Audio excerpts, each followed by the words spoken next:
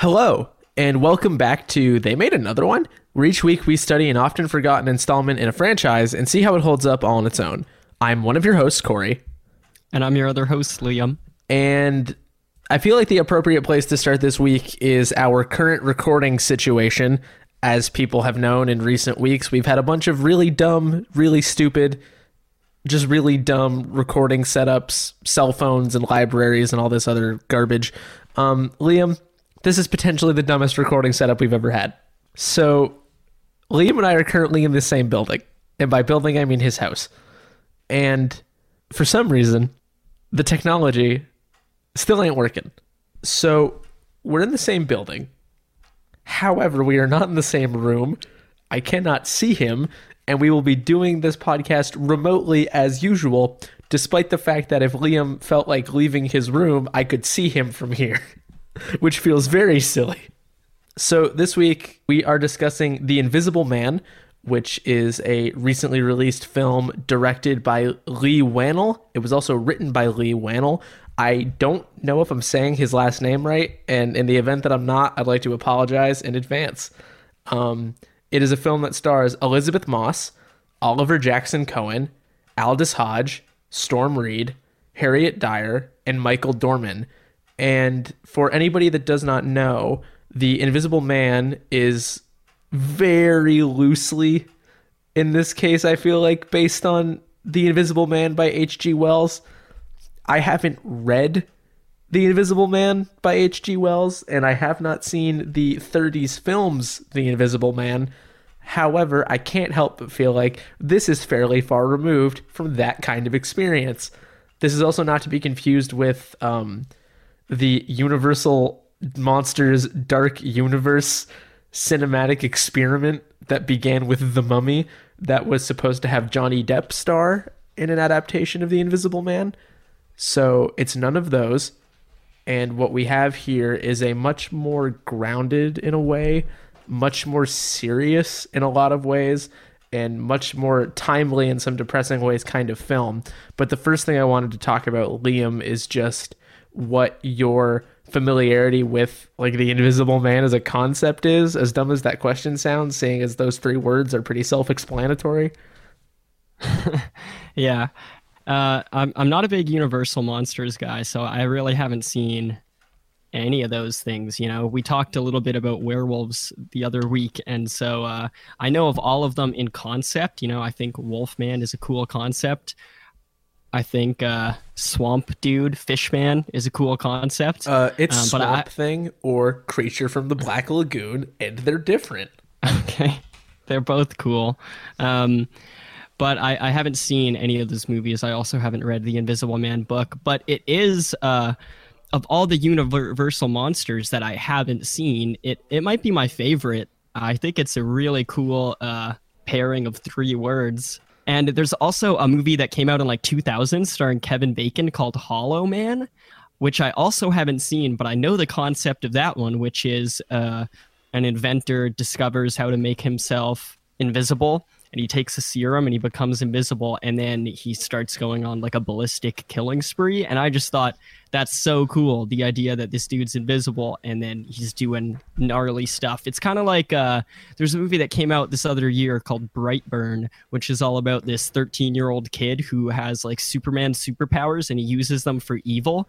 So the idea that someone like has found a way to transcend what is normally possible by humans and like use it for bad is really, really cool. And so the Invisible Man, you know, it's not like a wolf and it's not a fish thing. So it's not part of any other species. It's just a dude that has found a way to be evil. And that's really fascinating to me. So while I don't have any actual familiarity with the programs themselves, I was super duper excited about this, especially when I found out who was doing it. You know, Leigh Whannell. I'll say it differently, and that way we just have a 50% chance of getting it right. I'll take Leigh it. Whannell, he's a horror guy, and so he started off with Saw. He co-wrote that movie with James Wan, and he acted in it. And then from there on, he's sort of been James Wan's right-hand man. They did a movie together called Dead Silence about ventriloquist dummies being evil. And then he also directed Insidious Chapter 3, which is I guess a candidate for this show, and it's the Insidious movie that's not directed by James Wan. And then so he's been a horror guy, and when it turned out that the Universal monsters, which I wasn't that interested in, with Tom Cruise and the Mummy, the Dark Universe thing, when all that was being announced, I wasn't very interested. But hearing that we're switching away from Johnny Depp and we're switching away from these huge A-listers and instead going to Blumhouse, and they're going to put out a horror movie that is much smaller in scope, really, really caught my attention. And so I was super excited for this. And I think if you're gonna bring back the Universal monsters in a way that appeals to the masses, I think this is a way to do it that kind of seems like it's in spirit with what I've heard those original films are. You know, they're self-contained movies that are creepy all by themselves, and then maybe something bigger can be made after that point. You know, this movie was successful, so maybe we'll get more Invisible Man, and maybe eventually we'll see the Invisible Man versus like Wolfman or something. But I think this is a good starting point. Yeah, I mean, I don't know if that kind of thing is something I'm particularly interested in, given the tone of this adaptation. Like, to crank it up to a weird degree and make it like a Goofy versus kind of thing. But I do really think that they struck gold with this idea of taking something that they wanted to turn into like a Marvel-esque cinematic universe and contain it, basically, make it smaller, make it more human, and therefore I think more palatable, because I just don't think anyone was actually interested in the thing Universal was originally pitching. I don't know who the fuck wanted those movies even before The Mummy flopped. Like, I don't know who the fuck wanted that or why they thought it was a good idea. It's like, dude, we got Van Helsing already. We don't need these movies. Like, it's just not something anybody's looking for. So to see this is really interesting. And you already spoke to Wannell's kind of bona fides, not just in the genre, but in filmmaking in general. His relationship to James Wan is something I wasn't aware of until the other day while doing research for this show. And that sort of blew my mind. What I had heard about him for was Upgrade, which I haven't seen yet, but looks exceptional, and I really want to, especially after seeing what he does here. So it's a guy who has gotten on my radar very quickly. And it's funny that you say that they turned away from A-list actors, because while that's kind of true, I think Elizabeth Moss is a pretty big fucking get for your movie. Like, Elizabeth Moss is a huge deal and very talented. And that's not to dismiss the supporting cast. I know Aldous Hodge, Storm Reed, I'm familiar with some of their work, but it's one of those things where that was really intriguing too, to get an actor of that sort of level and that talent interested in the movie. Because but it's no Johnny Depp, you know, it's no Tom Cruise. Well, it's actually, you could draw some parallels with Tom Cruise, but it's no Johnny Depp, you know. It's a different direction. Yeah, for sure. But I think that the awareness of it being Elizabeth Moss does interesting things to the movie, because you're like, hey, I know who that is. She was on Mad Men. She was on The Handmaid's Tale. She does all this other shit. But it's still it's one of her first leading roles in a movie, though. She's still kind of making this transition from TV into big movie star, and I think this is gonna do it for her. Yeah, what Her Smell would have been the other one, right? The Alex Ross Perry movie. Yeah, like, you know, people aren't gonna know what that is, really. Well, except for us, I guess. And so I was really, really, really excited about this movie, and against my better judgment, usually I try not to do this as much, I did watch the trailer. Did you see the trailer for this movie before it came out? Yeah, let's talk about it. So I did. I try to avoid trailers as well, but it's kind of dumb that I do that, because the way my brain works, I'm just really bad at remembering trailers. I'll see it and then it'll be gone from my memory so quickly. And so I didn't seek the trailer out, because I knew I was going to check it out at some point. And also, I don't sit around watching trailers for movies I won't see either. You know, it's just if I see a movie, a trailer isn't really going to convince me to do it because I'm on the internet so much and I hear people talking about things. And so I saw the trailer just in front of another movie. And while I don't remember any of the images that were in it, any of the scenes, I do remember thinking it looked really lame. I thought, I was very underwhelmed, and I didn't realize it was a trailer for The Invisible Man for a good amount of it. So it wasn't even like I was disappointed that this is the movie I've been excited for and this is how it's going. I thought I was watching a trailer for some like super, super lame ghosty movie, and then it turned out to be The Invisible Man, and I was bummed, dude. I don't remember which trailer it was, and I've since talked to a few people who have seen the trailer and remember it very well and are disappointed that so much was revealed in the trailer. But luckily, that's not the stuff that stuck with me. Well, we have two very different takes on that trailer. I don't remember a lot of the specific beats from the trailer, and I also don't know how many cuts of the trailer were there, how many trailers did they put out. I'm not 100% sure, so I don't know if I saw a teaser that was a shortened version. I don't know if I saw the full trailer like you're talking about. I don't know, because I saw it on Twitter, so like who knows. I thought the trailer kicked ass, and I was very excited, and I continued to be very excited. I don't know. It's hard for me to say now for us to like really have a back and forth about it, because I don't know if we watch different trailers, because I think that's possible. I think a lot of movies get a fucking billion trailers now, so it's hard to say. But I think it'll be interesting knowing that we maybe came in on different footing. Not that you wouldn't have still been excited, but the fact that you sort of felt probably a little bit differently about it after the trailer came out. And you also have more awareness of these filmmakers than I do.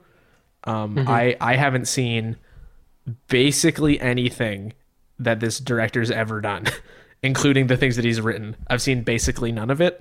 And all I know is that Upgrade had a ton of really strong goodwill, and the trailer, and then I saw this. Before we get into it, I want to just say, for anybody listening to this who hasn't seen the movie, or I guess also for people who have, this is a movie that deals with some fairly significant and upsetting subject matter, so I want to put a content warning here that it's going to get into discussion of not just like violence that's in the movie, but things like gaslighting and emotional manipulation and isolation and things like that. So if that's not something you want to hear, tune in next week and we'll be talking about something else and just sit this one out. But with that out of the way, I guess it's worth giving a bit of a framework for what this movie actually is, which is that so we have Elizabeth Moss, who is playing Cecilia Cass, and she has a boyfriend who was a whiz in the world of optics. And there's a slight nod that got pointed out to me on Twitter that the company that he works for is the same name of the company that's in the movie Upgrade. So I don't know if he's trying to build like a mini universe here, but I thought that was neat. And we see her at the beginning of the movie make this really tense and terrifying escape from his home, which I'm sure we'll talk about more in a second. And she's sort of distancing herself from what has clearly been a draining and abusive relationship. We don't know why yet, but you can just tell. It's very well done. And from there, she is sort of trying to get help from her friends and her family and sort of get back on her feet. But as it goes on, she becomes increasingly convinced that he's not dead, because shortly after she leaves, he commits suicide. His brother becomes involved as his lawyer, who is dealing with giving her $5 million pertaining to the fact that she can't commit a crime in the next, I think, 30 days or whatever it is. And from there, she becomes increasingly paranoid, isolated, confused, because she's convinced that he is not only not dead and still alive, but actively continuing to torment her, and things are going wrong in her life. Emails she doesn't remember sending, isolating people, failed job interviews, haziness, uncertainty, emotional distress, all these things that sort of culminate into her being convinced that he is tormenting her and has found a way to become invisible to that end. And you sort of see her spiral from that and eventually try to get some catharsis through some encounters at the end. But with that out of the way, I want to toss it over to you, Liam, to get a quick sense of what you thought of The Invisible Man. Thanks, Corey. Yeah, I absolutely loved this movie, man. I was in it the entire time from that incredibly tense first scene that you're bringing up. I was so in. It was just clear from the very beginning that there was just a mastery of the tone and the story they wanted to tell. It starts with such confidence that you're getting this woman running away from something. There's clearly a story there. It's sort of in media res, and from there, I was with the movie the entire time. Like I've said, the title has always just intrigued me, and that really held true for the first half of the movie, because the film does this really, really cool thing where it knows that you know what the movie is about, and so it reveals itself gradually, but also it doesn't pretend as if the viewer doesn't know what's going on. And so it plays into that in all sorts of really cool ways, with long shots and stuff going wrong very early on. The movie is tense from beginning to end, and so the horror starts way earlier than I thought it would. I love from the opening scene, really. Yeah, of course. Yeah. I love the social commentary that's happening here. I think it's such a clever way to, I don't even know, I'd say update the story. I don't know the story and the details of the story the way it's been told before, but it does feel very timely. And so I think there's just a lot of work to be done here to make this story one that is both timely and timeless. I think this is going to hold up as a piece of really topical film in 2020, but also I think it's such a well-told story just in terms of the general concept of the Invisible Man that, has fascinated me for so long that I really think this is like an all-timer, man. I'm going to come back to this, and I think it should be it could be like shown in schools and stuff, like high schools and film classes as an example of great horror filmmaking, of just a movie that really has stuff to say and does it in a really, really thoughtful and confident and engaging way. And I was really into this movie, man. I was absolutely blown away because, the trailer, I was a bit underwhelmed, and even though I know the pedigree of the dude who is directing this movie, Lee, I am interested in Blumhouse and their production model of producing small stories and releasing them wide. That stuff got me interested, but I didn't know how I was going to feel about this movie because I don't really know the story. I like the title, but I don't actually know like who the Invisible Man is. I kind of even forgot like going into this that he was going to be the bad guy and not the like anti-hero protagonist. And I don't like, I'm not totally blown away by Leigh Whannell's other work that I've seen. I'm not a huge Saw guy. The ventriloquist movie, Dead Silence, it doesn't do much for me. Insidious Chapter 3 is just a standard ghost movie. And I also haven't seen Upgrade, which I've heard is great, so maybe he's really starting to come into his own now that he's writing and directing things all on his own. Yeah. And for the recap episode, we should do Upgrade. I feel like that counts. We should. We really should. I would love to do that because this movie is it's firing on all cylinders, and I am so impressed that it is a story that is adapted. It's on the show because it's a reboot, sequel of sorts, but it feels so original, and I really can't stop thinking about this movie and how much I was into it. What about you, Corey? I couldn't agree more with pretty much everything you've just said. I really, really do think that this is, on first watch, one of the best, dare I say, movies period I've seen in years.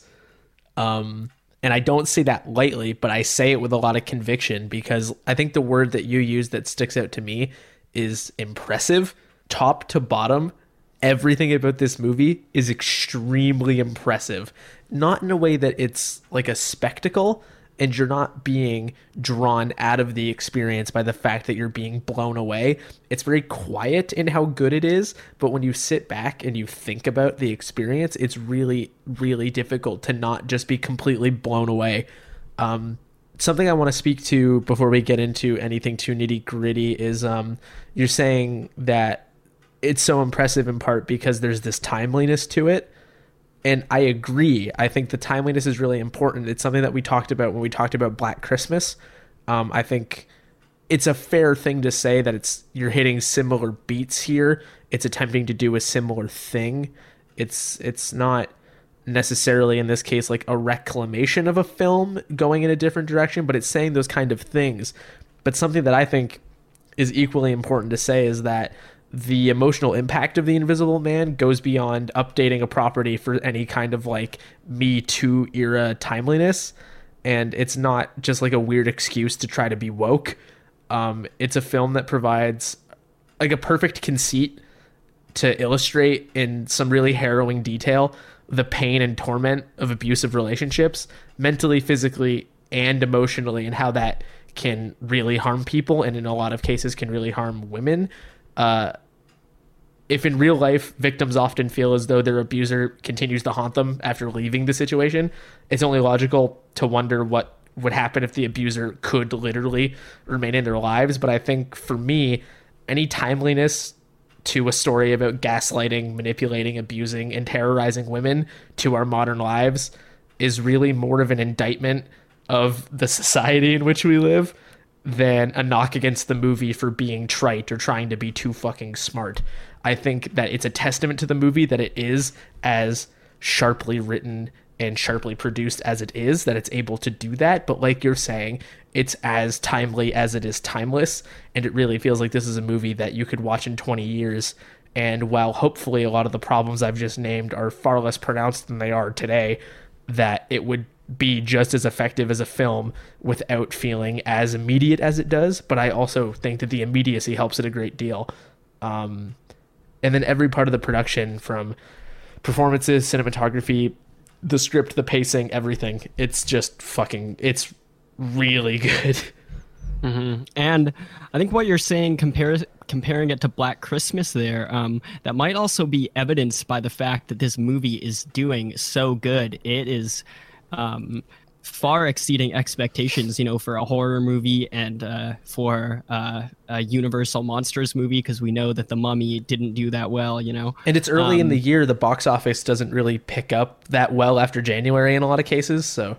Totally. And I think that's a testament to how well this movie handles its themes and how well it channels it into an original story that just so happens to be based on this Invisible Man thing. I think the reason that people were so upset with Black Christmas and the reason people weren't going to see it was because it was so like explicitly woke, and that was the marketing materials, and that was the intent of the filmmakers. Which quickly, I do want to underscore really quick, was the intent of the filmmakers.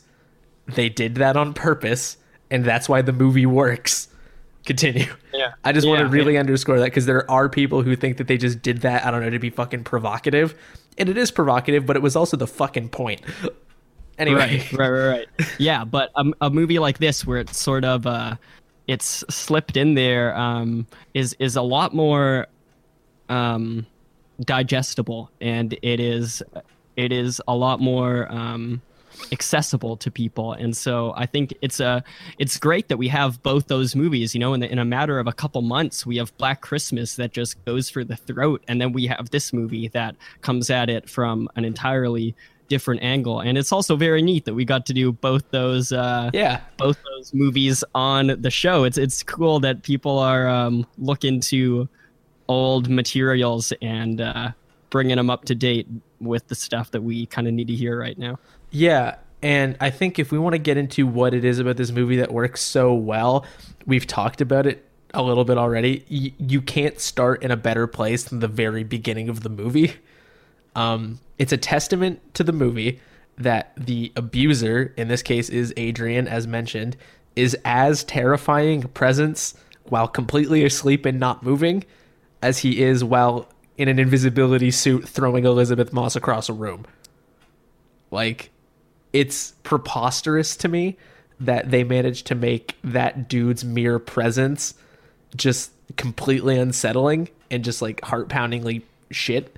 And they really do, because that opening sequence, it's an amalgamation of everything that works so well. It's very quiet, it's very slow, and it's very deliberate. I think from the very beginning, where you're seeing her and Cecilia is checking the clock, and then just the terror with which she tries to get his hand off of her stomach so she can get out of the bed, like that single gesture is more absolutely horrifying than entire movies I've seen. Completely. It's the fucking worst. And every move is being made with a caution that comes with both knowing that you really only have one opportunity and knowing that if you fuck this opportunity up, it's going to be very bad. So you're seeing her get bags and finding where stuff has been hidden or deliberately placed and making very specific movements, which ultimately gets thrown away a little bit because the dog and the car alarm. But it's great first big moment too. Hey, when that dog bumped the car, oh my gosh. Yeah, and then so you just get her in a point of extreme vulnerability while completely setting up the dynamic of the story without language, without a big show of force, without really anything. And I think it's important to note too that when she gets out to the road and gets picked up by her sister and Adrian realizes what's happening and chases her out, and breaks the window. First of all, fucked up, scary, a nightmare, potentially far too real for some people than it ever ought to be. But in terms of the story of the movie, it helps because it proves that this guy is fucking nuts without invisibility, right? Like, he is a problem regardless. And then it gives you an image both before and after he does that makes you wonder who he is, what he's capable of doing. And I think it's nice that they leave the violence reveal until the end, because I think it could be as affecting without the immediate physical violence, because he ends up being so capable in terms of manipulation and isolation and gaslighting and things like that it would work without it. But to escalate it in that way, and then obviously the movie escalates it quite a bit more, but it's one of the most perfect openings of a movie I've seen ever. Like, yeah, no, dude, you get no arguments from me. I think it is perfect. It's the perfect way to begin this movie, and it feels different immediately, you know? Like it I can't think of many movies that would start telling a story like this in such a confident and such a tense way. You know, other movies might slow down a bit at the beginning and maybe have some flashbacks to their relationship and when times were good, but then, you know, when times were bad. But instead, we begin immediately from Cecilia's perspective, and all we really need are her actions and her words to know how awful this guy is, and we believe her through the things that she's saying and the way she's acting. And I think that punch just really goes a little bit farther to show us that what is going to come with the horror later on. You know, we know that we're watching a movie where stuff is going to get really bad.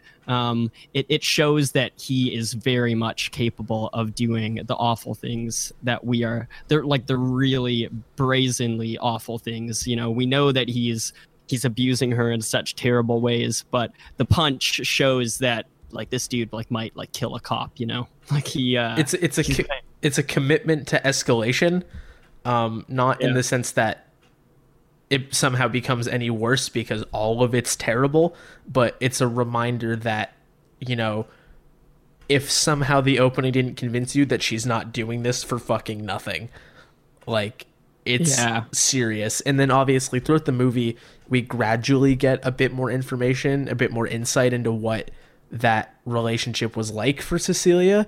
And she never makes it explicitly clear that it was about physical abuse, but, you know, violence is not only physical, and it's what we're saying. It's she describes him as deciding like what she wore, what she ate, who she talked to, how she talked, eventually what she thought, how she thought, and just really getting inside the mind of another person, manipulating them, turning them toward what you want. And then obviously we get to the far darker implications of whether or not to have a child, somebody who is that kind of manipulative person, forcing that onto somebody, somebody who has been established as a sort of scientific genius who shows a cunning and an ability to not just produce technology, but to deeply understand to enough of a degree what someone is like to be able to, as we learned, for example, replace her secret birth control,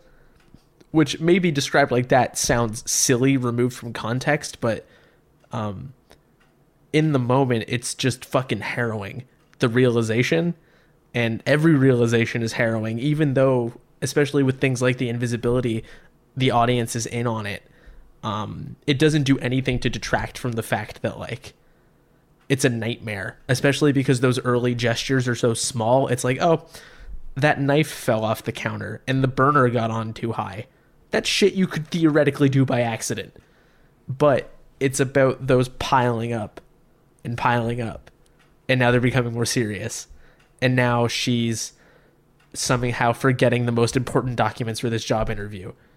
And it just escalates and escalates. And now she's allegedly hitting Sydney in the face. And it just escalates. And it's just fucking miserable.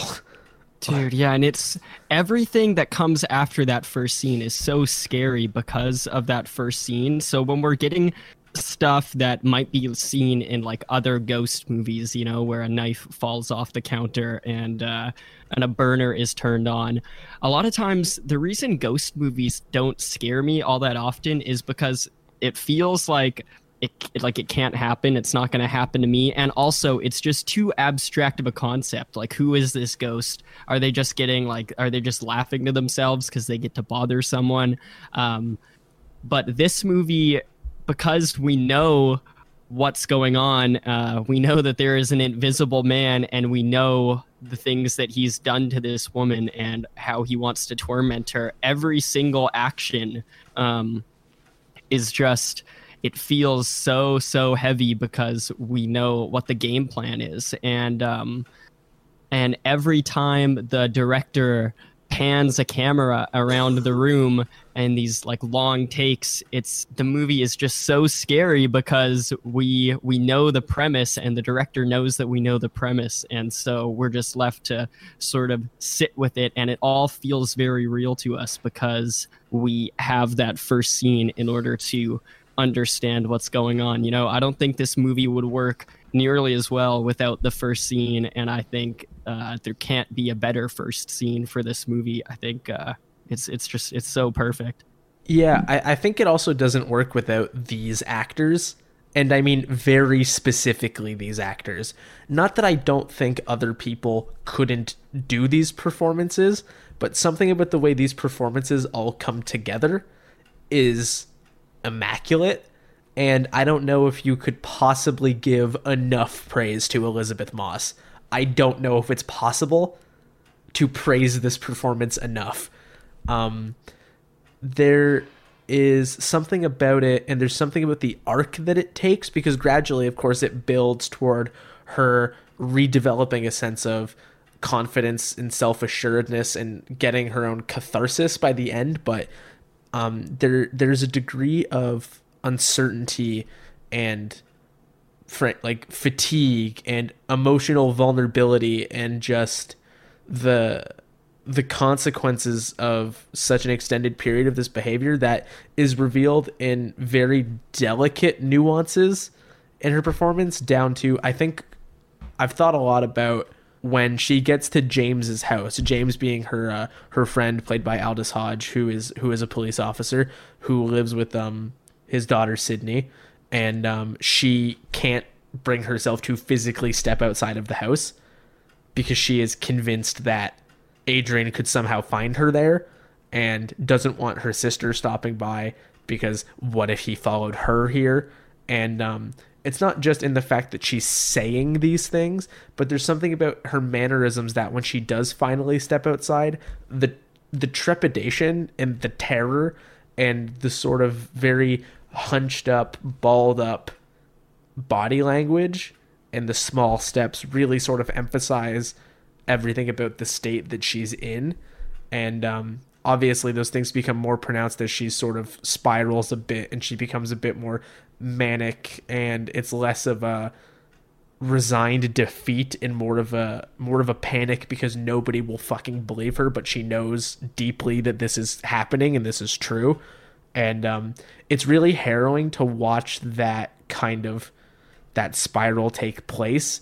And I feel like Elisabeth Moss gradually gaining that assuredness in herself that she knows that she's right is equal parts liberating toward the end, but it also initially, even though we know she's right as an audience, is just sort of miserable because the deck is stacked against her in such a way that she really, I mean, evidently is coming across like a crazy person, and we know that she isn't, but the disbelief that someone would bring to people not believing her, even though she knows that she's right, is really interesting. You also get moments of her trying to prove her point, climbing into the attic and finding an old phone and the documents that she was supposed to have, or putting, is it coffee grounds on the floor to try to get footprints? Yeah. I don't know if it was just one bag, because we see her eye the bag and then we see her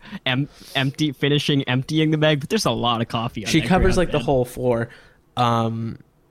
But I think what really holds that together is that throughout the movie, things are happening that intentionally isolate her from her support network, which again is James and Sydney. You have some nice moments with them sort of while she's sort of getting back on her feet and things seem kind of positive, and also her sister Emily, where you can really tell that these people care and are concerned and want Cecilia to be okay, but at the same time, they just cannot rationalize what she's saying at all. So it becomes a side effect not of Adrian's actual abuse, but her inability to get over that, which unfairly puts the ball in her court, especially because we know that she's right and that this would all be easier if they would just believe her. And I think, maybe if we all want to take a lesson, maybe our lives would be a bit easier too if we just believed women more often. But there's this undercurrent, though, where you get James when they're interviewing her and she's been put in the hospital, where he is prepared to take that moment aside to talk to her and hear her out and get her actual point of view and try to make it better, because he does care. And again, we find it that Adrian sends an email to her sister that basically excommunicates her and they're on bad footing. But again, her sister does meet her in that restaurant later. Like, they do want this to work, and you can feel that tense support group dynamic the whole time. And I think that's aside from the fact too that I think James, or Aldous Hodge, who is playing James, is just really great, especially. And I think the dynamic that he has with Storm Reed is really good. There's not a bad performance in the thing. Yeah. Okay. I think that's a really beautiful analysis of. I've been thinking about this a lot, and her performance. And just okay, so for full disclosure, I want to get this on record because this is going to be a movie I'm going to come back to so much, and I think it's awesome that the first time I see it, my first thoughts are on this podcast. I'll be able to come back to it. So, I'm going to have to betray us for a quick second here and say, despite my absolute love for this movie, I don't love Elizabeth Moss's performance. Okay. Which is crazy because she's in it from the very beginning. Like I said, we follow her from the beginning. The movie is her. She's the whole thing. And so it's not as simple as I don't like her, and so I didn't like anything she did, because that's not the case. Because I've liked her in other movies. She's in this movie called The One I Love with Mark Duplass that is just amazing. But in this movie, there were a few scenes where I really felt her.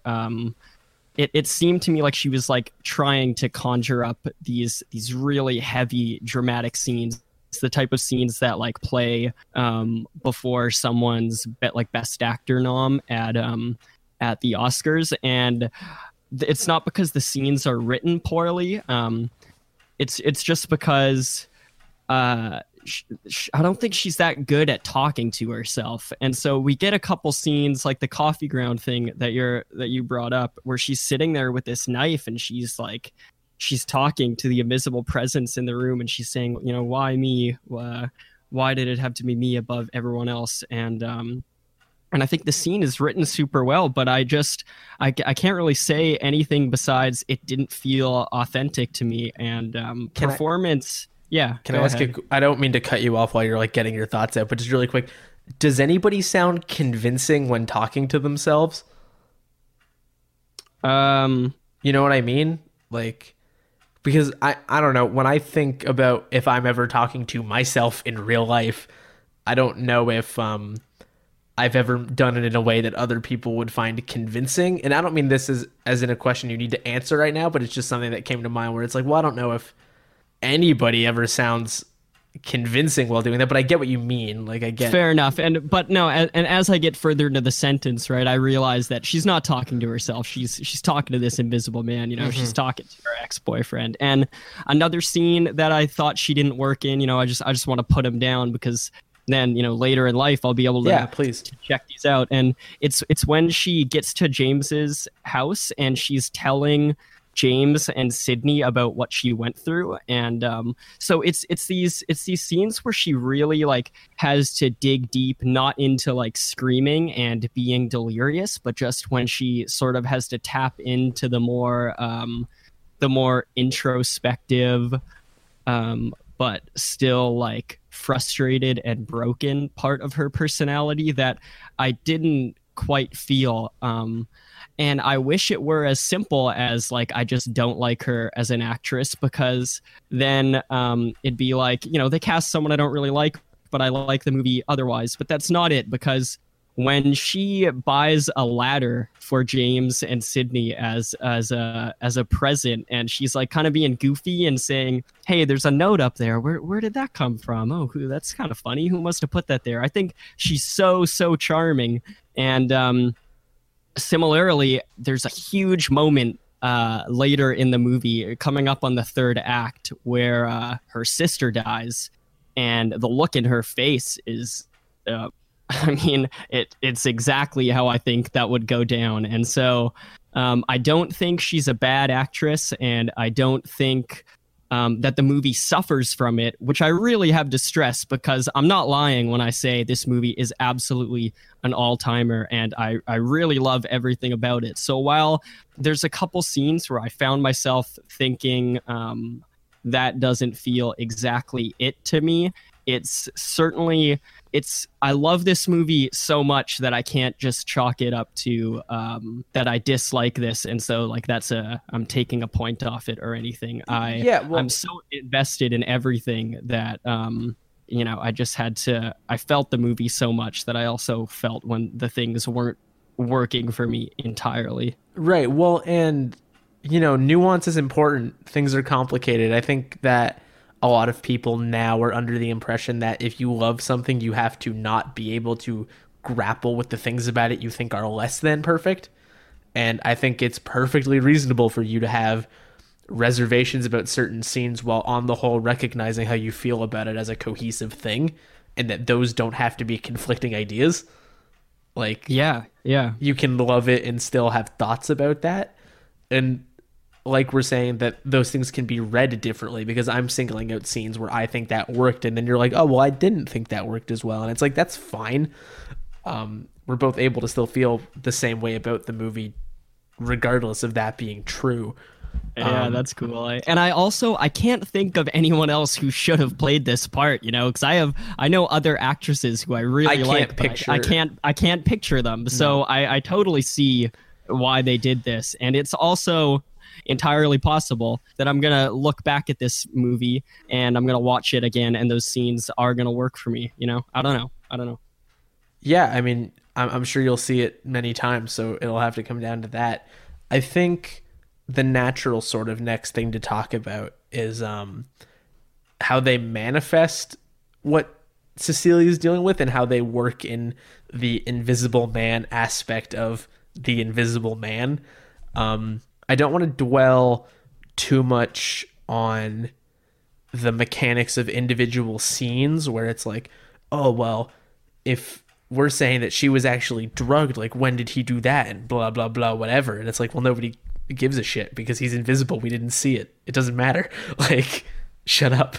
But yeah, I didn't think about that stuff at all, and none of that came to me. But I think the pace at which they reveal his like machinations, basically, and how they choose to do that visually is so smart. It's a very patient movie in a lot of ways, but it also doesn't fuck around, because I think it's cognizant of the fact that we as the audience get it already. Like, get the, I don't want to say gimmick, but the gimmick. So we see her trying to figure out what's happening and very quickly become convinced that he is definitely here. 100%. We have her checking out the attic, and she finds his phone with a text from an unknown number that says surprise and all that other stuff.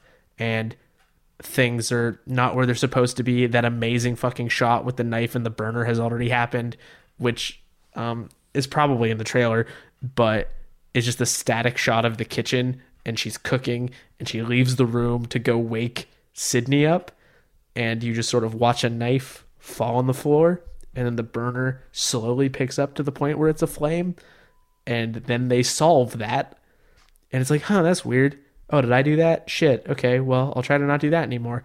And then not much longer after that, in the runtime of the movie, you get the first confrontation between her and Adrian, which is way earlier than I would have thought it would have been. And it's in that same kitchen. James and Sydney are gone, and she's just like fucking convinced. She saw him while she was in the attic, the situation with the ladder. So like, she's like, he's here 100%. And that reveal is a fucking trip. But the paint reveal? Yeah. Oh my gosh. Yeah, dude. There's more than 2, but less than 10. But there's a good amount of times in this movie where I audibly exclaimed, and like the air was just sucked out of the room. Like, in Hereditary, when like the thing happens like 45 minutes in. Uh-huh. And it's like, oh man, that's where we are now. There was like 3 or 4 moments like that where, it just, I wasn't expecting it, and it's just like the mood of the room changes, and that paint can scene was one of them. The sound, it sucks the air out of the room. But yeah, and there's just so much working that makes it happen. Do you know what's fucked up though? I wasn't even going to single out the paint thing. It's so good, but it's not even, because after that, there is a fucking fight scene, and it is one of the most fucked up things I've ever fucking seen. And realistically, the effect is fairly simple, insofar as they have something that she can work with, either a person or something else, in green or blue that they just key out, right? And the like computer effect around it. But it's so seamless, and there's something about it that's so primal. Like, it's not a sophisticated encounter. There's a lot of smashing things and yelling and trying to get away and being dragged around and fucking thrown and shit. And it's got this fucking energy to it. And it would be bad enough if you could fucking see him. But the fact that you can't, and you're just seeing her struggle against this imperceptible but overpowering force. I mean, I guess the metaphor speaks for itself, but just watching the scene happen is just heart pounding.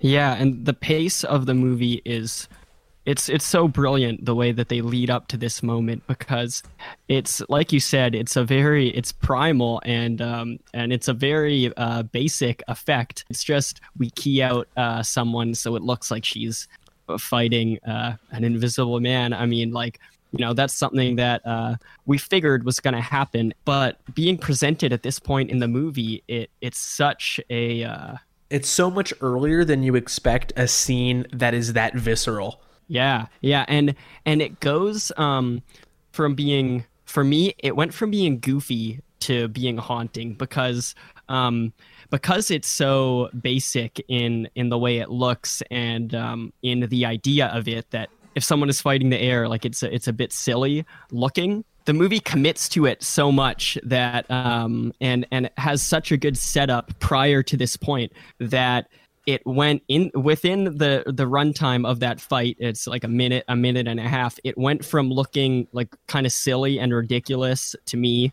to like being so effective, and I bought into it entirely. The same thing happened to me when I first saw the movie Scream, one of my favorite horror movies, because the Ghostface killer costume, it looks goofy. It's something you see in a convenience store, and it's very basic. It's not sophisticated. And if you just see it like out of context, it looks ridiculous. But because the movie is crafted in such a thoughtful and tense way, eventually Ghostface didn't become the dude from Scary Movie to me. He became a man, like someone beneath the cloak that is doing absolutely terrifying things. And this movie, it does something similar, where it puts a man behind the villain, and in doing so, it really, anything it does from that point on is going to scare me, because I've bought so much into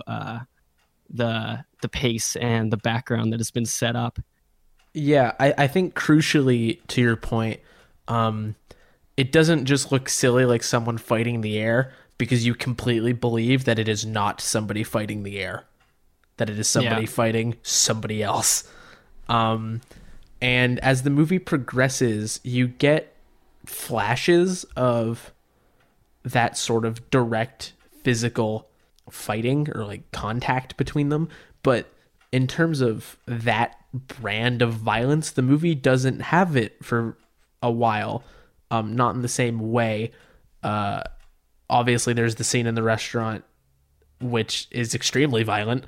And obviously, there is the scene with Sydney, which is also extremely violent, because punching 16-year-olds is not cool.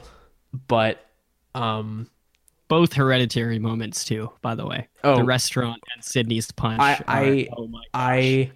I can't think of, like, those two things shocked me so profoundly. I think the punch is especially effective because you would have no reason to assume it was happening.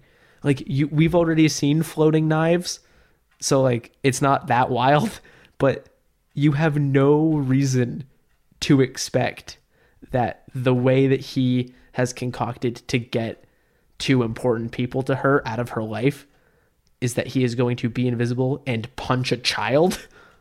Like, it's a lot.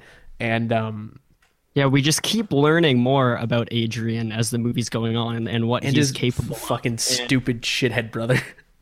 Yeah, exactly. And we keep learning more about what he's capable of, but at the same time, because of that opening scene, like, none of it feels out of character. And not just the opening scene, but what she's told to James and Sydney.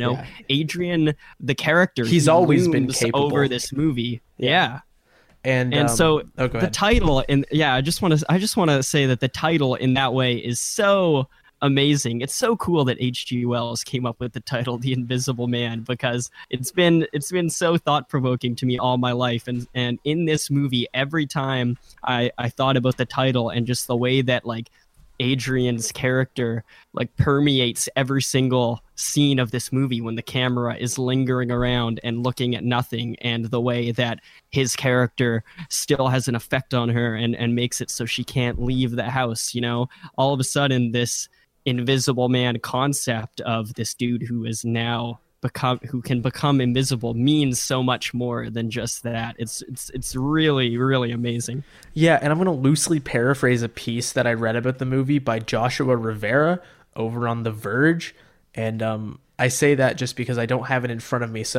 But it's thought provoking and it's relevant. Where if you expand that Invisible Man idea, you can do it in two different directions with this movie. On the one hand, the abuse allegory is obvious, and I think that I hate to say the phrase in our society because everybody just memes it into being like, oh, well, we do live in a society, but it's one of those things where we're hearing about it so much more now, but that kind of behavior, especially for men, really gets a pass and is able to exist without being pronounced, or if people bring it to the fore, as Cecilia does, they're sort of brushed off, or it's made to seem unbelievable, or like something that would never happen. So clearly there's either something wrong with you or you're trying to get something out of it. So it's, on the one hand, because we know that this guy he's important, he's rich, he's a genius, whatever. It's an important man, a powerful man, getting away with whatever the fuck he wants, while everybody turns a blind eye, and it's something that we're reckoning with on a fairly large scale right now, and certainly the film industry is. You have moments, it feels like, cropping up at least every couple weeks of another big show of the fact that, you know, we're not going to let that just be the status quo, and women ought not have to take that lying down. And that's refreshing, and that obviously speaks to the timeliness here that we're talking about. Like even with like the Caesar Awards week or two ago, that's one of the many examples. But in the other direction, in terms of this invisible power that certain kinds of often men can wield, the thing that Joshua talks about in his piece is how Adrian is also like a tech entrepreneur. He's a real like fucking Silicon Valley ass. He's a tech genius. He's so good at optics and cameras and lenses that he crafted a suit made of lenses that turns him invisible so he can assert his power over people in his life more pronounced. All the while, nobody knew that that's what he was doing. And you have a lot of people, you have like your fucking Jack Dorseys and your Zuckerbergs and these guys who just seem like they have no single sense of social etiquette or understanding or how people interact with other people, who in the quiet dark of these like Silicon Valley nightmares built these giant apparatuses of technological power, or the internet and things like that, that just assert this dominance in a way that we didn't even realize or fully understand. And I would highly recommend that people go read that piece that he wrote. I'll put it in the description for this episode, actually, now that I'm thinking about it, because it's really thought-provoking to see how it works as a two-pronged allegory or metaphor or whatever, and not just the perhaps more obvious one. But I think both are equally important to what makes the movie work so well, especially now, but also I think what will always work about it. Yeah, dude. Timely and timeless. This movie is one of a kind. I am so grateful to have seen it. Yeah, and something that we can get into is that over time we have it so Cecilia reaches her lowest point when, as we've sort of danced around, she tries to meet with her sister to talk about Adrian, because she had gone back to his house on a hunch and was able to find this suit that he built, hid one away because he had two, and wants to be like, I have the proof now, you have to believe me. And Adrian was there because he's in every scene and he's an omnipresent force in this movie. And he picks up a knife, kills her sister, makes it look like she did it, and she gets arrested in a truly horrifying scene. And from there, we have her in detainment, in some sort of psychiatric detainment rather than a prison. And she is rebelling tooth and nail against this. She is 100% committed to knowing that she is right. She has the physical evidence. She has the plan. She knows what she needs. She knows that he's there. And you get her concocting a plan, and with that pen and things like that, and then confronting him on her own terms, because she is aware of what he's doing, to much more of an extent than she had been before. And so you get this drawn out sequence where she is trying to stop him while they're in that psychiatric ward and on their way out into the pouring rain, which is such an obvious and great idea. And his suit is malfunctioning, so you can only see flashes of it. And there's that fucking great scene with all of these security guards or cops or whatever, where he is just dismantling them and just killing everybody. Not because he's this hyper strong superhero force of nature, but like, how the fuck are you supposed to fight something you can't see? Yeah, dude's invisible. Dude's invisible. And they sort of flee. He wants to prove a point by going after Sydney. He doesn't want to kill Cecilia, but he wants things to weigh heavy on her conscience. He wants her to feel tormented and miserable and drawn back to him as a means of sort of, oh, well, I'll stop if you just come back and like have the baby that you don't want. Yeah, and all this has been communicated to her through his brother, who sucks. Which is, yeah, who sucks. But they don't make it clear, because there's a while where they're like, oh, well, was the brother abusing him as well? Is he actually the abusive guy? Like, there's a bit of back and forth. Yeah, I thought that was so clever when the brother reveals to Cecilia that he hated his brother as well. You know, I felt I didn't see that coming. And I thought it was so smart to then pivot once more and reveal himself to be terrible, and then actually be on it and in on it and wear the suit at one point. Again, very much like Scream, where it just shows that when someone is awful, they're going to do awful things, and they're going to find other people that they can manipulate to be awful with them. It's the same thing with Scream, where Billy gets Stu to come along with him and do his plan because he wants to get back at a woman that he has massive problems with. So it's as we're talking through it, I'm just realizing this is just a tale that I'm so into, and it needs to be told again and again. And so when it turned out that this brother character was also on his side and against Cecilia, I thought it was so perfect, and it was revealed in such a like you say, a well-paced way, the way that I thought he wasn't in on it at first, even though like I've seen Scream and I love that concept. But then it turns out that he is in on it. I just think the movie it knows what it wants to say from the very beginning, but it also knows like the most engaging way to say it while also adhering to the characters that it's presented. You know, no one ever feels out of character in this movie, but the characters also don't make themselves clear from the very beginning. Yeah, and it helps illustrate too how a lot of the things that exist that help this kind of behavior just sort of perpetuate itself is people complicit in it, whether directly, like it seems like his brother is, or just by passively not doing anything. So it speaks again to the movie's ability to really thoroughly understand its subject matter. Like you're saying, in terms of the dichotomy between In and Black Christmas, in a way that maybe is more accessible to a wider audience, not in the way that it's less pronounced. I think this movie is extremely pronounced, and it's jarring and horrible, and it does not mince words or hold anything back. But because you're able to focus specifically in on Cecilia's experience, perhaps it makes it easier for some people to not feel like they're being lectured at, but it is very much aware of what it's doing. And I think that's all the way up until the ending, because there is a sort of confrontation at James's house, which leaves people bloodied in a difficult situation, but not dead. And there's this realization that, what? Adrian's been trapped in his house the whole time. How could that be?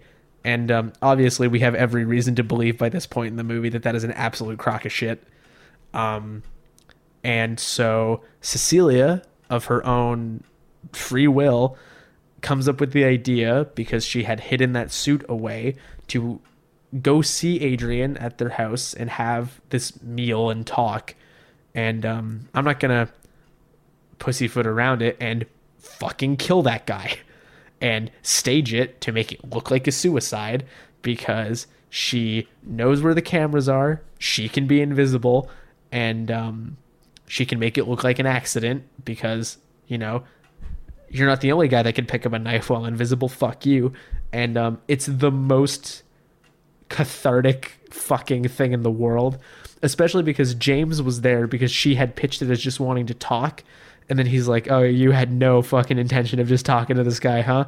And seeing her not just like emancipate herself from this guy, but make her own choice and have the agency to do that shit for herself is just so fucking nice. Like, oh yeah, dude, it's such a great twisted ending, but it doesn't feel like a dark stinger of an ending just for the sake of it. It is very completely in line earned with everything we've seen before, very earned. And again, just for the record, Scream does a very similar thing where our lead female character, after finding a way to one-up the male villains, dons the suit that the villains have been wearing the entire time and strikes back at them while wearing that suit. And I just love that idea of taking the power back and confronting your attacker. But, you know, also we get that final conversation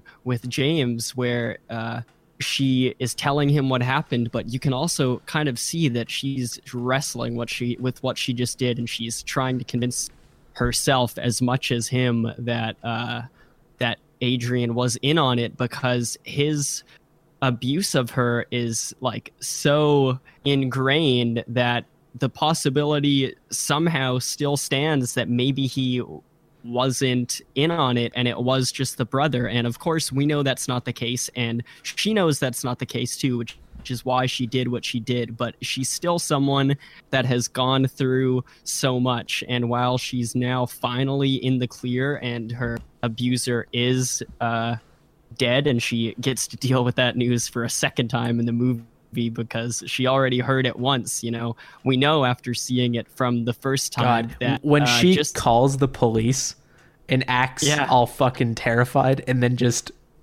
hangs up and just goes completely back to normal. Yeah, it's great. It's a great moment. One thing that we haven't talked about as much, because I think there's so much that you can get out of the performances in the script in terms of just how it's written and what it's doing, is the more technical side, not just the effects, which are all like fucking seamless and great. And I think the last note I have is that it's amazing to me that this movie managed to make a suit made out of camera lenses not feel stupid. Because that shit in any other movie would be dumb as fuck. Like, I'm a suit made of cameras. Woo! But here it's like, nah, genuinely, this is fucking terrifying. But yeah, right from the first time we kind of see it when the paint gets thrown on him. It's so quick, but you can see that his head is made of some sort of rippled surface, and it's really, really unsettling. And then when we get the suit reveal, it works like not only dramatically in just being a visually striking image, but I also bought into it scientifically. And I just thought, like, yeah, if someone was going to make themselves invisible, that's probably how they would do it. And the movie needed to find that line between like making the science seem plausible but also not going too far into it, because this is a horror and suspense movie more than it is a science fiction movie. And it really would have slowed down the movie if we got, oh, he must be using all these cameras in order to reflect what's around them, and we don't need the Iron Man explanation. Yeah. And so it's a perfect balance this movie struck. Yeah, and it's able to dole out those beats, those realizations at a really consistent pace of varying degrees, while also being able to have scenes that are patient, and it doesn't feel like it's hopping around from thing to thing. It feels like a very slow, natural progression. Maybe not slow. I think it's a fairly breezy view because you're constantly on the edge of your seat. But something that we haven't talked about that really holds this together, I think, is the way it's shot and the music. I'd be remiss if I didn't do my due diligence on this podcast and bring up the music. But the music in this movie fucking rules. And I feel like it's used fairly sparingly, but there is something about the mixture of classical instrumentation and weird synthetic ambient droning harsh sound that really just fits the dread of the whole atmosphere so well. Yes. Dread is a great way to put it. The music in this movie, and I took note of the way the music was making me feel, because I noticed that it was doing something to me. And what the music does here is it puts you right there with Elizabeth Moss's character. When you're seeing an empty room and the room is being lingered on as if you're about to see, like Michael Myers standing in the back of a shot or something. A lot of times you don't actually see anything in these shots. At least I didn't notice anything. You're not seeing like a footprint or a small object move. You're seeing nothing to indicate that the Invisible Man is actually there, but through that lingering shot and through the music, which swells up, and then sometimes you even get these big strikes in the music as if you're noticing that something heavy is in the shot, but there's actually nothing there. But it makes you feel dread all the time. The way Elizabeth Moss must be constantly looking over her shoulder and feeling this weight on her. You're feeling that the entire time throughout the movie, and I thought it was totally effective, and it did exactly what it needed to do. Yeah, and I also think that the cinematography carries a lot of weight here also. I think because it operates in a couple different modes. There are a lot of moments that are just sort of like dark and brooding almost. Maybe not brooding, that's a little not really the word I'm going for, but there is that sort of horror movie quote unquote sensibility to it. But there is also something just about knowing how to do a good pan, which is a staple in horror at this point. A good pan will put anybody on the edge of their seat. But I think it's elevated by a visual sense that knows that like a hallway is a terrifying place to be because it's claustrophobic and shitty. Or there's a sort of sterile feeling that comes with a lot of it. It felt a bit Killing of a Sacred Deer to me, which also by extension felt a bit Kubrick to me, in the sense that there is a lot of sort of shots where the camera is just where it is and things are happening in the scene, but it's got this very clinical feeling. Even if the imagery itself is not clinical, it's the camera that feels clinical. I don't know if this is making sense, but there is something about it that feels very hands-off and isolating at times, and I think that's juxtaposed really well with some close-ups that really put you where Elizabeth Moss is, and juxtaposes that with something that feels very immediate, very direct. I'm thinking of the shot where the camera like follows her to the floor, which is a play on something that he does in Upgrade, which I've only seen because I've seen the clip, which is where the guy from Upgrade, I don't know, Mr. Upgrade, is lying down on the floor, and he's got like a robot body or like robot like additions to him, and he springs up off the ground. So the camera is lying down on the ground with him, and as he springs up, it follows him up, and it's super fucking kinetic and cool. And obviously that doesn't necessarily go with some of the stuff I initially described, but it's the fact that the camera can operate in a couple different ways that really helps you sort of navigate the ups and downs, well, mostly downs, but of the movie. Yeah, no, it's the movie just does exactly what it needs to do, and it would take a lot of hours of discussion and a few more watches in order to touch on all those things, because somehow the movie it just really feels perfect, dude. It just keeps playing down these cards that I didn't know it was holding. You know, it keeps going one step further than I would think it would over and over again. The punch through the glass, I didn't know we were going to get that. And the brother being a character and having such depth to him, I didn't know we would get that. I didn't know we would get a fight with Adrian so early. I didn't know we would actually get to see Adrian as a character outside of the suit. I didn't know we would get a conversation between him and Cecilia, this sort of reckoning moment that leads into the climax. I didn't know that we were to have any time with Adrian in order to establish himself in a way that wasn't just... Let me parse this out a bit. So throughout the movie, we get Adrian through Cecilia's memories and dialogue, and then we just get him as this presence that is in every shot, and then ends up being very, very aggressive in the way he is killing people and upping the stakes over and over. I didn't expect the movie to then come back down and have him as a real person. But then, you know, as the scene goes on, and this actor who plays Adrian, who's great from the first time we see him, dude, the casting on that guy is incredible. The way he's exactly the person that I would believe did all these things while also looking like he could have been the Bachelor. Yeah, the scene we see him in, he's not doing any of these things, but immediately when he appears on screen, smiling in like this suit he was wearing. I watched this movie with my girlfriend, and right when he shows up, my girlfriend goes, "Ew."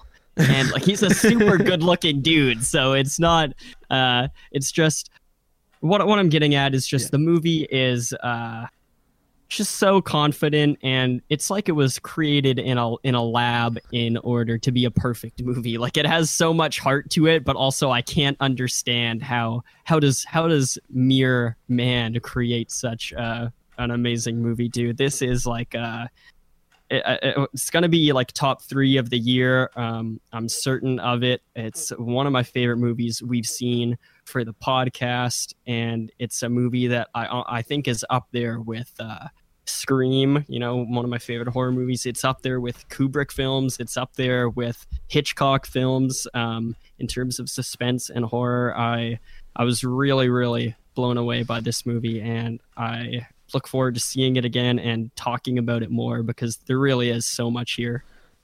Really quick before I give some closing thoughts too, Oliver Jackson Cohen is the name of the actor, just so we can give him some due credit once again. And I think the easiest way for me to sum this up is I'm struggling to think of instances where the movie made the wrong choice.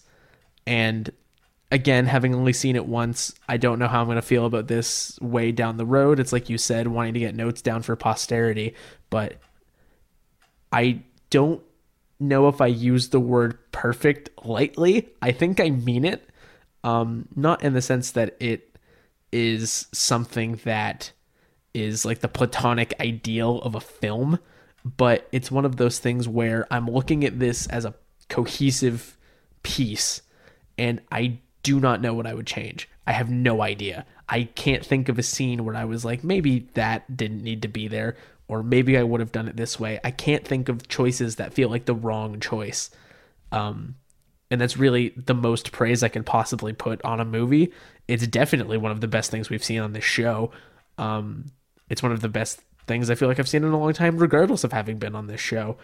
And I think that it just does so much so well and does manage to be timely and timeless and just so well made and well executed. And there's I don't know, it's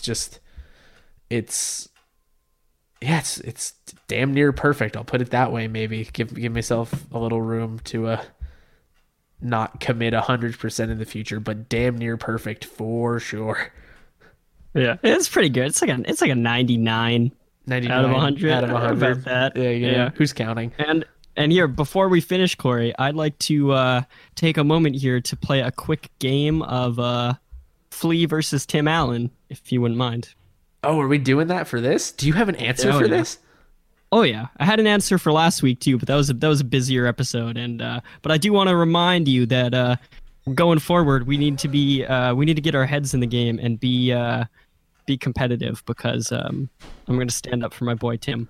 Maybe I want to show you how it goes. Maybe I just thought the subject matter of this movie was maybe too serious, and I also just had, as you're aware, a pretty gnarly week, so I did not do the research to adequately discover Flea's attachment to this movie. So it looks like you're gonna have to take me to the cleaners on this one. I figured, yeah. No, I'll show you how it's done, Corey. Take a seat. All right. So Flea versus Tim Allen. This is a weekly game where that we've never done weekly. Where Corey and I each are on a team. I, the Tim Allen team, Corey, the Flea team, and we see how Flea from Red Hot Chili Peppers. That's right. And we see how few degrees of separation we can find between content in the film we are discussing and our respective actor. And so in this case, I will be sporting Tim Allen, as I always will. And I am going to do this in about 3 to 4 degrees of separation here. Hit me. So Storm Reid plays Sydney in The Invisible Man. She was in a film called 12 Years a Slave from 2013. Okay. In that movie is an actress named Sarah Paulson. Uh-huh. Sarah Paulson was in the TV show Roseanne. Uh-huh.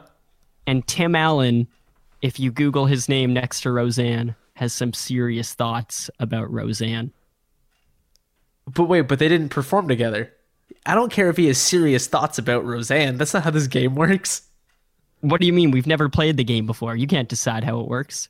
I thought we had established when we made it up that they had to be in a thing. Like, that's how 6 degrees of separation works. That's just how that works. No, I disagree. Well, no, but think about it. So why couldn't it be... Why is the connection between Storm Reid to Sarah Paulson to Roseanne all films, and then the one to Tim Allen isn't? I don't think this should count. No, I think if you can find like an interview where Flea says his favorite movie is The Invisible Man, like, that would be a degree of separation. That counts. No, it wouldn't. That's not how the game works. Email into the show. Let us know. Okay, well, I mean, you get a tentative half point, because this is a contested ruling. But instead of bickering about rules to a game we made up, I would like to thank everybody once again for listening to another episode of They Made Another One. You can find us all over the internet. On Twitter at They Made Another, all one word. On Anchor, Spotify, Apple and Google Podcasts, Stitcher, Breaker, and everything else as They Made Another One. You can reach us via email at tmaopodcast@gmail.com with recommendations for future episodes, questions, comments, your thoughts on The Invisible Man, and I guess your thoughts on our stupid game also. Liam, where can people find you? You guys can find my film writing alter ego, Graham the Haunted Marshmallow, on Twitter and Letterboxd. My username is Graham the Mallow. And you can catch me on Twitter at Mr. Corey Price. And with that, we will catch you here next week for more They Made Another One?